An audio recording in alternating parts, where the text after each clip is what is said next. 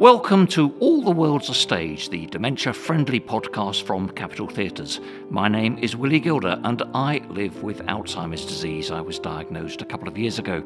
This is the last in this series of podcasts. We hope you've enjoyed meeting some of the people that make the dementia-friendly community here at Festival Theatre tick along. Now, dementia is primarily a disease of older age. Our very special guest this week is a writer whose best-known fictional character, Sir Rebus, has hung up his handcuffs and retired. I'm delighted to welcome Sir Ian Rankin. You're not normally known as Sir Ian Rankin, are you, Ian? Well, I've not had the sword put on my shoulder yet. That's happening in June. But you're welcome to call me Sir Ian Rankin if you like. Does it matter to you whether people use the title? I got an upgrade in Dublin a while ago in my hotel room, so that's the only benefit so far I can make, apart from getting ribbed by all my friends in the pub. I quite like it. I like puzzles and gameplay and wordplay and stuff, and Sir Ian Rankin is an acrostic or an acronym, because SIR, Sir Ian Rankin, makes Sir. The sort of stuff that keeps your brain active. Being interested in puzzles, word puzzles. They always say that to stave off dementia, you should try things like word puzzles.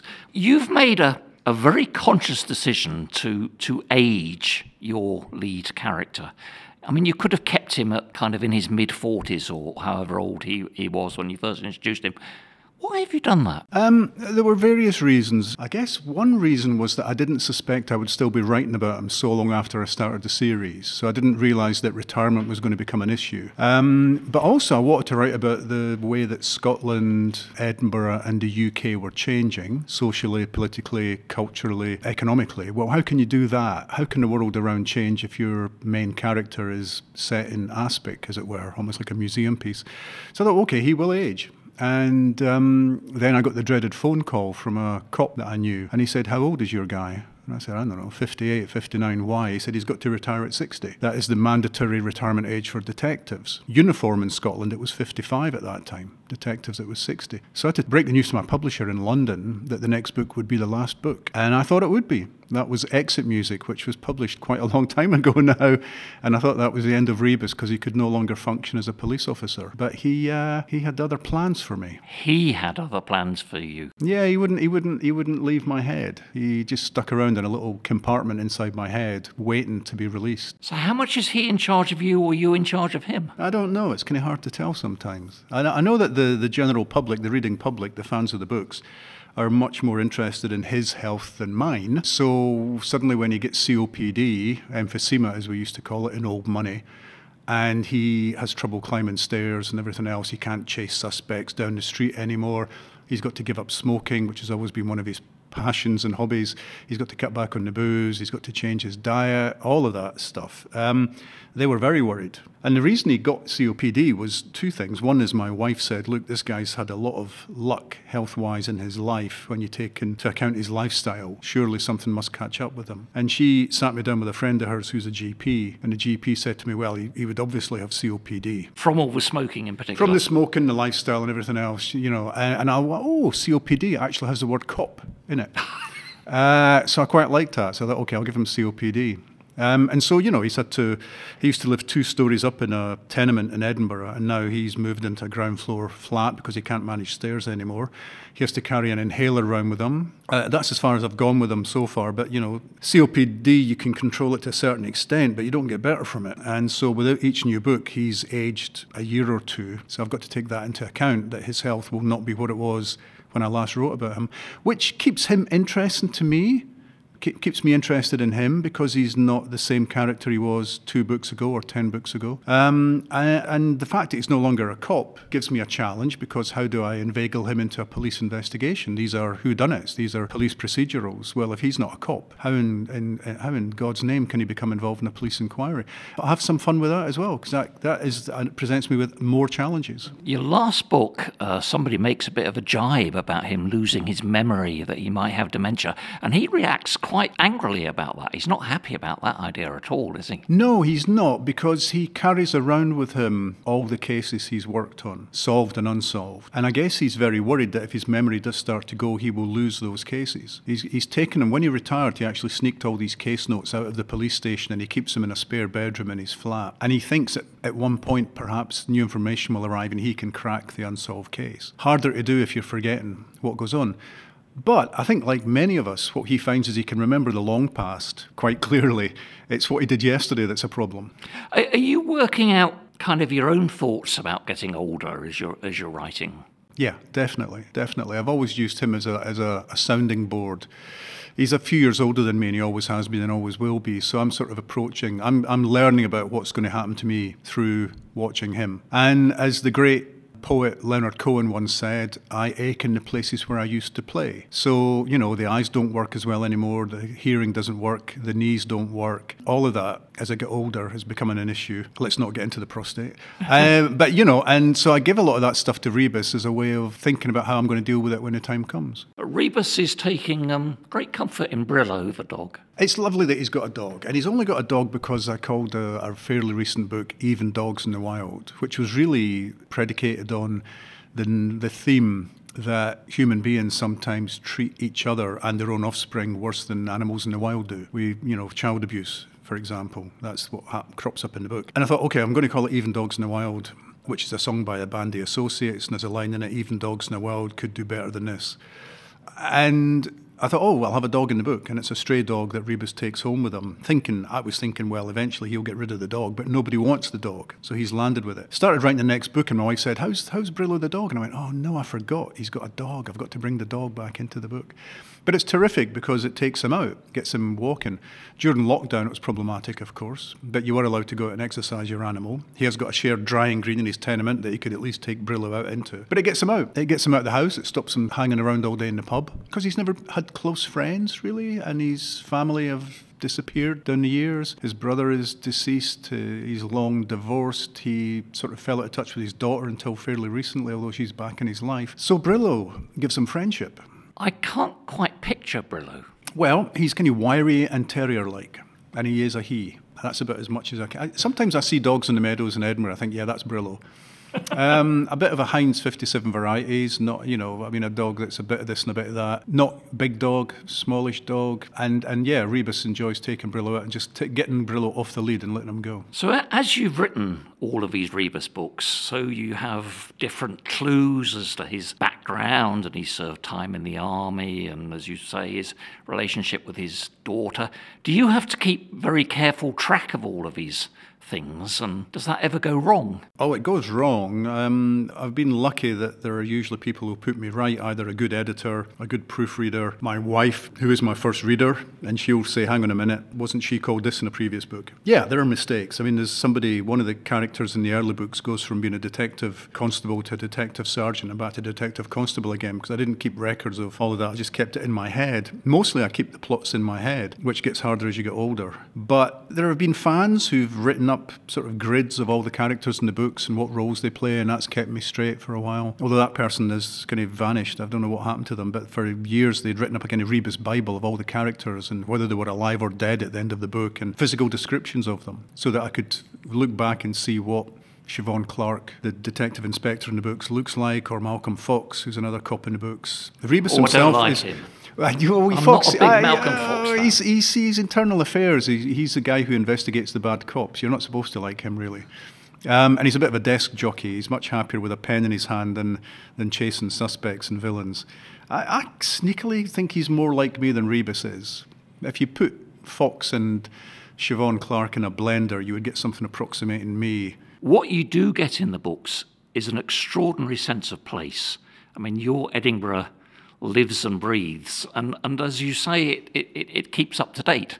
So, in your Leith Walk, you have the tramworks. You could have used a fictional place. Yeah, and I almost wish I had. I mean, the last book, Heart Full of Headstones, I was writing the first draft. I decided some bad stuff would have happened in a tenement flat on Constitution Street in Leith. Having written the first draft, I then went down to Constitution Street in Leith and found it was all dug up for the tramworks. There was no physical way, hardly a pedestrian could get down it, never mind a vehicle. I thought, okay, this is making a rod for your own baccy, and if there's something happened in this flat and the police have to arrive and their vans and their cars and everything, where can they park? They can't get access here, etc., etc. You'd have to describe all this in a way that doesn't bore the reader to tears. Why don't you just make up a fictional street? Early on in the series, I did use a lot of fictional streets. There were fictional streets, fictional police stations, and fictional pubs. But I thought, why am I making it hard? If you use the real city as much as possible, then you convince the reader that this stuff could be happening. So you get that suspension of disbelief in the reader. They know this is a real city, they know that's a real police station, so maybe this stuff is actually happening, and they become much more involved. Of course, the real city has a way of fighting back. So Rebus used to work at St Leonard's police station, a real cop shop. And then I was told that St Leonard's was going to wind up its detective division. There'd be no CID there, so I had to move Rebus. My publisher said, why? I said, well, because in real life that's what would happen. So all of that you've got to take on board. But I like using the real city. I like introducing people to bits of Edinburgh and stories about Edinburgh that they might not otherwise know. I've got this huge map of Edinburgh up on my wall, and I'll just stare at it and go, oh, I've not used that street. Or, didn't something happen there 100 years ago? Maybe I could use that as material. Because you're not from Edinburgh originally. You're a Fifer, Yeah, I'm from 30 miles north. Cardenden, which was a mining town, mining village when I grew up in the 60s, early 70s. Parents, it was working class. It was a terraced Scottish Special Houses Association house, which is like a council house. Parents left school at 14, 15. I had two big sisters, neither of whom went to further education. So I was the kind of black sheep of the family in some ways. Studying at Edinburgh University, especially studying literature. I think my parents thought you go to university to get a trade. What kind of trade are you going to get studying English? And, I was just passionate about books and reading and writing, and just wanted to be paid money, as you were at that time as a student, to sit and read books for 3 or 4 years. What a great life. Things have changed now. But Edinburgh, it seems to me that you're in love with Edinburgh. I'm a little bit like Rebus. It's a love-hate relationship. There's a lot about Edinburgh that on a day-to-day basis annoys me as much as it annoys anybody else who lives in the city or who travels in and out of the city. Roadworks, traffic jams, etc., etc. If you want to go up and down the high street in summer, it can be hugely busy with tourists. So you feel that you've kind of lost your city for a few months of the year. But it's a manageable size. I like the fact that you can walk almost everywhere. I'm now at an age where I've got my bus pass. I finally got my bus pass. I get free bus travelling. In fact, used it yesterday for the very first time, because I hit 60 during lockdown, which meant I never did pick up my bus pass that I was meant to do, because the libraries where you got your bus pass from were closed. Anyway, so yeah, all of that. So I'm going to start exploring Edinburgh by bus and tram, because trams are free also if you've got the Edinburgh bus pass. Is there a story involving Edinburgh that you would really want people to know about? Well, there's links in a chain. A lot of people know that Robert Louis Stevenson grew up in Edinburgh. A lot of people know that Robert Louis Stevenson wrote Jekyll and Hyde. They don't always know that Jekyll and Hyde was in part based on a real Edinburgh character called Deacon William Brodie, who was gentleman by day and thief by night. He was a member of society, he was a carpenter, he would come and fit your locks to your home, but then he would also come back at dead of night with his gang and steal from you. He was eventually arrested and hanged on a scaffold that he had built, because he was a carpenter. In Robert Louis Stevenson's childhood home was a wardrobe that had been made by Deacon William Brodie. And Stevenson was a sickly child, and his nursemaid, Cummy, would tell him the story of this guy who was good and evil in the same person. Flash forward, and Deacon Brodie becomes an ancestor of Miss Jean Brodie. Miss Jean Brodie tells us that her, you go back far enough in time, her great-great-great-grandfather was this guy, William Brodie, who was a gentleman. She doesn't say he was also a thief and was hanged. That connective tissue takes you to the fact that Edinburgh always has been this dual city, the city of good and evil, the city of haves and have-nots, the city that is light and cultured on the surface, but much darker underneath. And that's the city that I want to explore in my books. So, in some ways, being at university and studying the Prime Miss Jean Brodie took me to William Brodie, which took me to Stevenson, which took me to Jekyll and Hyde, which made me turn into a crime writer. Good gracious. That is an incredible link, isn't it? And you can go to the Writers' Museum in Lady Stairs Close in Edinburgh, and if you go to the Robert Louis Stevenson room, there is the wardrobe. And if you ask very nicely, they might unlock it for you. Your villain, Big J. Cafferty, I never know whether you like him or not. Well, he has charisma. This is the thing with monsters in books, monsters in fairy tales, in folk tales onwards, is that they often have charisma. Hannibal Lecter is a much more interesting character than Clarice Starling. And we're often attracted to the monster, we're attracted to the devil. The devil is a much more interesting character in Paradise Lost than anybody else. It's always been the way of it. Cafferty's always been that devil who sits on Rebus's shoulder and tries to persuade him to push things just a bit further, to break the rules a bit more, to cross the line and not cross back again. So he's the dark side of Rebus's ego? Yeah, he is. Or he's, the Mr. Hyde is quite a good comparison, I think. That he's almost what Rebus could have become. And he sits there and he sits in his penthouse apartment. He used to control Edinburgh, he used to control the drugs and the violence and the money lending and everything else. But now he is older.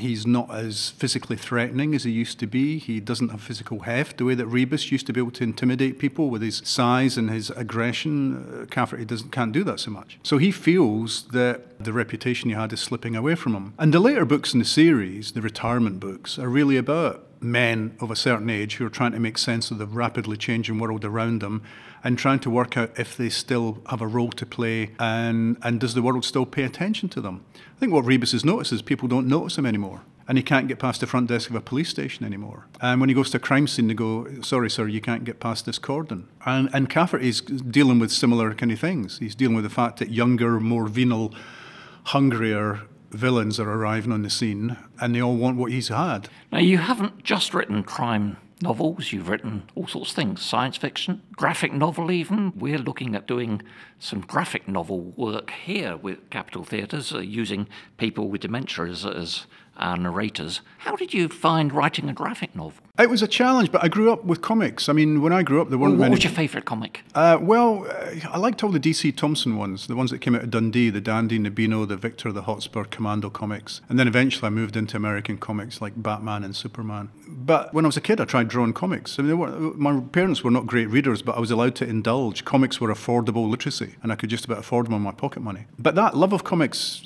stayed with me. And when 2000 AD started, the home of Judge Dredd, amongst other characters, I was reading that. Into my mid to late 20s, I was still reading comics. And then one day, DC Comics in America got in touch and said, we've seen some of the interviews you've done. You're a big fan of comics. Have you ever thought about writing a comic? And I said, what kept you? This is 40 years too late almost. So I pitched him some ideas, and the one he liked was for a character called Hellblazer, John Constantine, who's part of their universe. And it was a 200-page standalone graphic novel. And then my son, who was, I don't know how old he was when it came out, 13 maybe, sat and read it. He sat on the stairs and read it, and it took him half an hour to read it. I thought, it took me months to write that. And you've read it in half an hour. And his critique was, don't give up the day job, Dad. Are your family your fiercest critics? My wife is a very good reader. She's always my first reader. Before my agent, before my editor, before anybody, I show it to my wife. Not the first draft. The first draft is very rough and baggy. That's my own draft.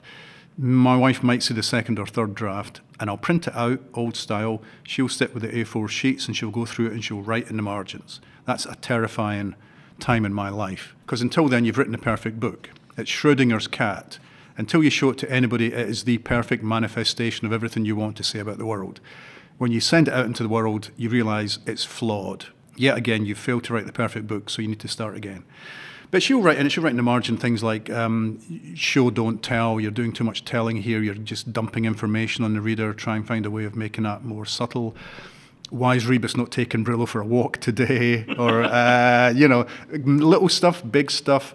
And that's very, very valuable to me.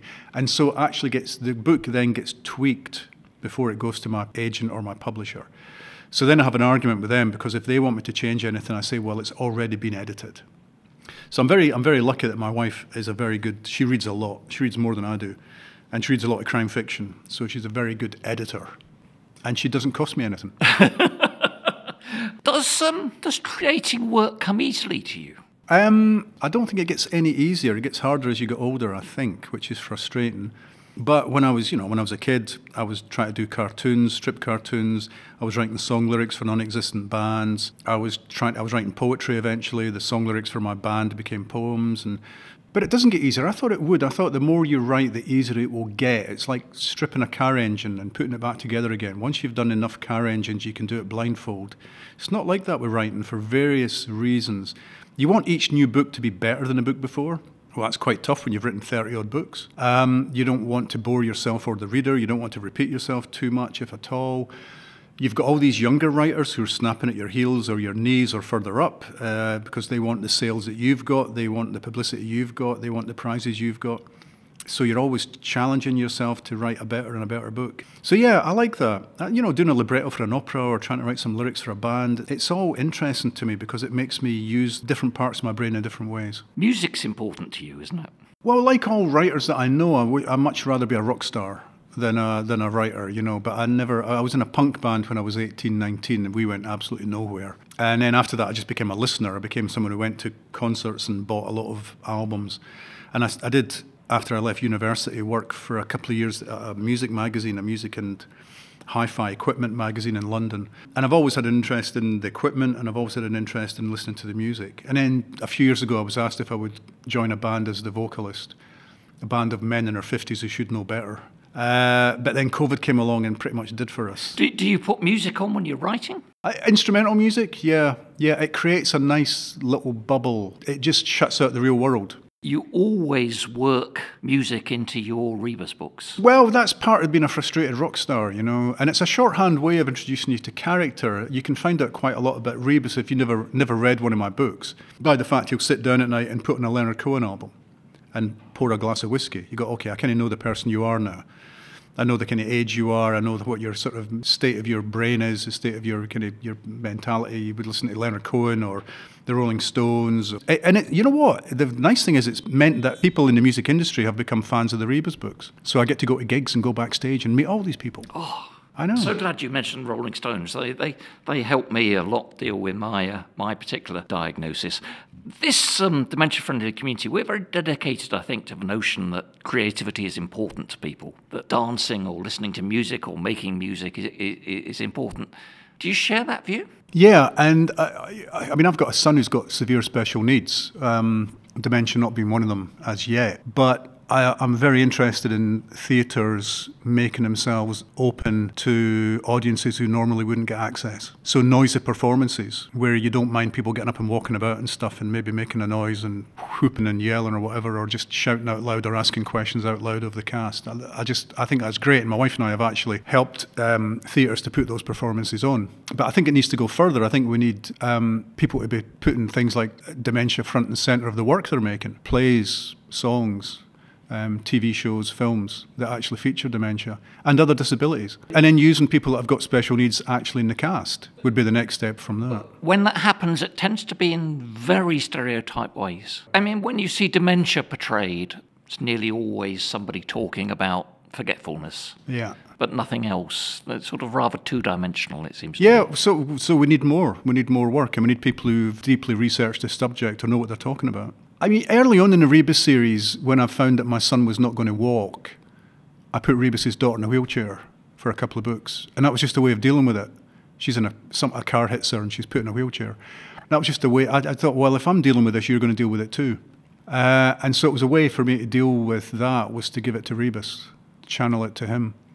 I didn't go any further with it. Eventually, I felt a bit bad for her and him, and she recovered and was able to walk again. But for the couple of years, I needed that. I needed him to be thinking about dealing with a family member who has no mobility. And that helped me to deal with it, I think. So I've always used Rebus as a bit of a punch bag. He saved me a fortune in psychoanalyst fees, I think, down the years. So now here we have John Rebus coping with his COPD, taking Britt over a walk, wondering what his role in life is. What does the future hold for him? I don't know. I mean, this is my year off. This is my sabbatical year, so I'm not writing a book this year. I don't have to think too hard about it. So that's a blessing that I can take a year off and just wait for my subconscious to tell me what Rebus wants to do next. And how will that work? Will you dream it or? Panic is a good motivator. So there'll be, I've got a book contract, and the contract will state, for example, that the book has to be delivered by June 2024. So by September 2023, I'll be starting to think, I better come up with an idea. And by January, the panic will have set in, and then the idea will come. The idea will come. And now that I'm a successful writer, I can do something that most writers can't do, which is I go away to St. Lucia in January with my wife. This has happened a couple of times recently. And that's where I get the idea. Just sitting, staring at the sea, thinking about nothing, empty in your head, far away from Edinburgh. You go, well, hang on a minute, what if that happened? What if this happened? So Heart Full of Headstones, the latest Rebus novel, was completely plotted in St. Lucia. And then I came back to cold, dreary Edinburgh late January, early February, and just wrote the book in about 6 weeks, having plotted it out. Now, that is a great tip for a writer, but not everybody can go to St. Lucia for a couple of weeks and get ideas for books. For any aspiring writers out there, what would you be saying to people? The nice thing about writing is, number one, you can start at any age. So you don't have to have started young. P.D. James was in her 40s before she started putting pen to paper. Other writers have started in their 60s and 70s and become successful in their 80s. Diana Athill, I think, was in her 80s or 90s when she started to get properly published and become successful. So that's great. It's not like being a pop star. You know, you can't imagine starting a pop career in your 50s or 60s or 70s, but you can start your writing career. There are things to do. You've got to write. You've got to get the writing muscle going. So try and write something every day. If it's keeping a diary, if it's keeping a journal, if it's just writing a few lines. Have your antennae going, so you're always open to hearing conversations and snippets of conversations and studying people, because that might be a character in your story or whatever. Find out what kind of writing you want to do. Do you want to do poetry? Do you want to do song lyrics? Do you want to do drama? Do you want to do prose, non-fiction? Whatever interests you, whatever grabs you. You can then go a stage further and start showing it to people. Biggest step you'll ever take is showing it to somebody. So make sure it's someone you trust. A loved one, somebody who's a writer themselves or trying to be a writer. There are lots of writing groups out there you can approach, of course. You can put your stuff online, anonymously or not, and people will give you feedback. But I would say start. Just give it a go, because everybody, as the cliche goes, has a story to tell. Ian Rankin, thank you so much for talking to us. Thank you.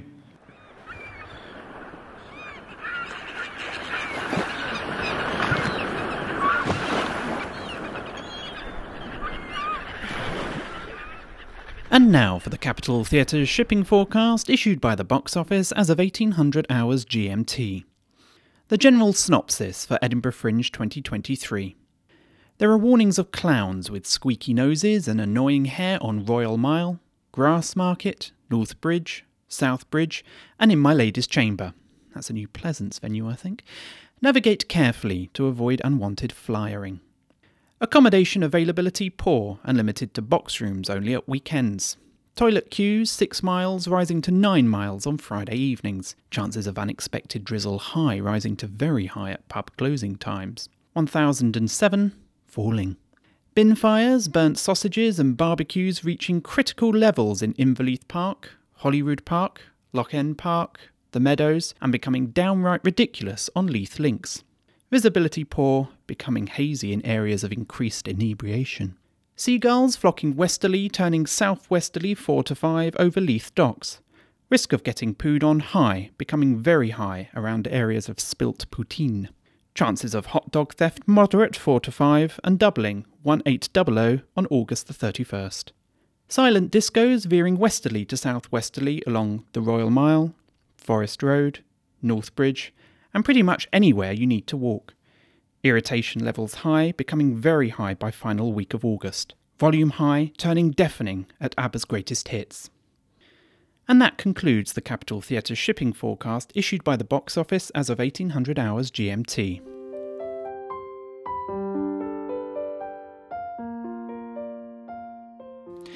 Thank you for listening to the last episode in this series of All the World's a Stage. Today we heard from novelist, philanthropist and wannabe rock star Sir Ian Rankin speaking about his love of comics, music and St. Lucia and the challenges of writing an aging Inspector Rebus while aging ever so slightly himself.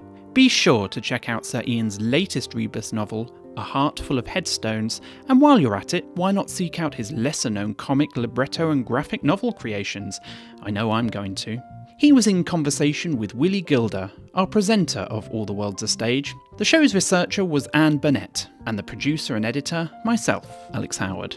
For more information about the dementia-friendly programme at Capitol Theatres, consult our in-house magazine Dementia Arts, or give me a call on 0131 622 8102. We're always happy to hear more stories and meet new people.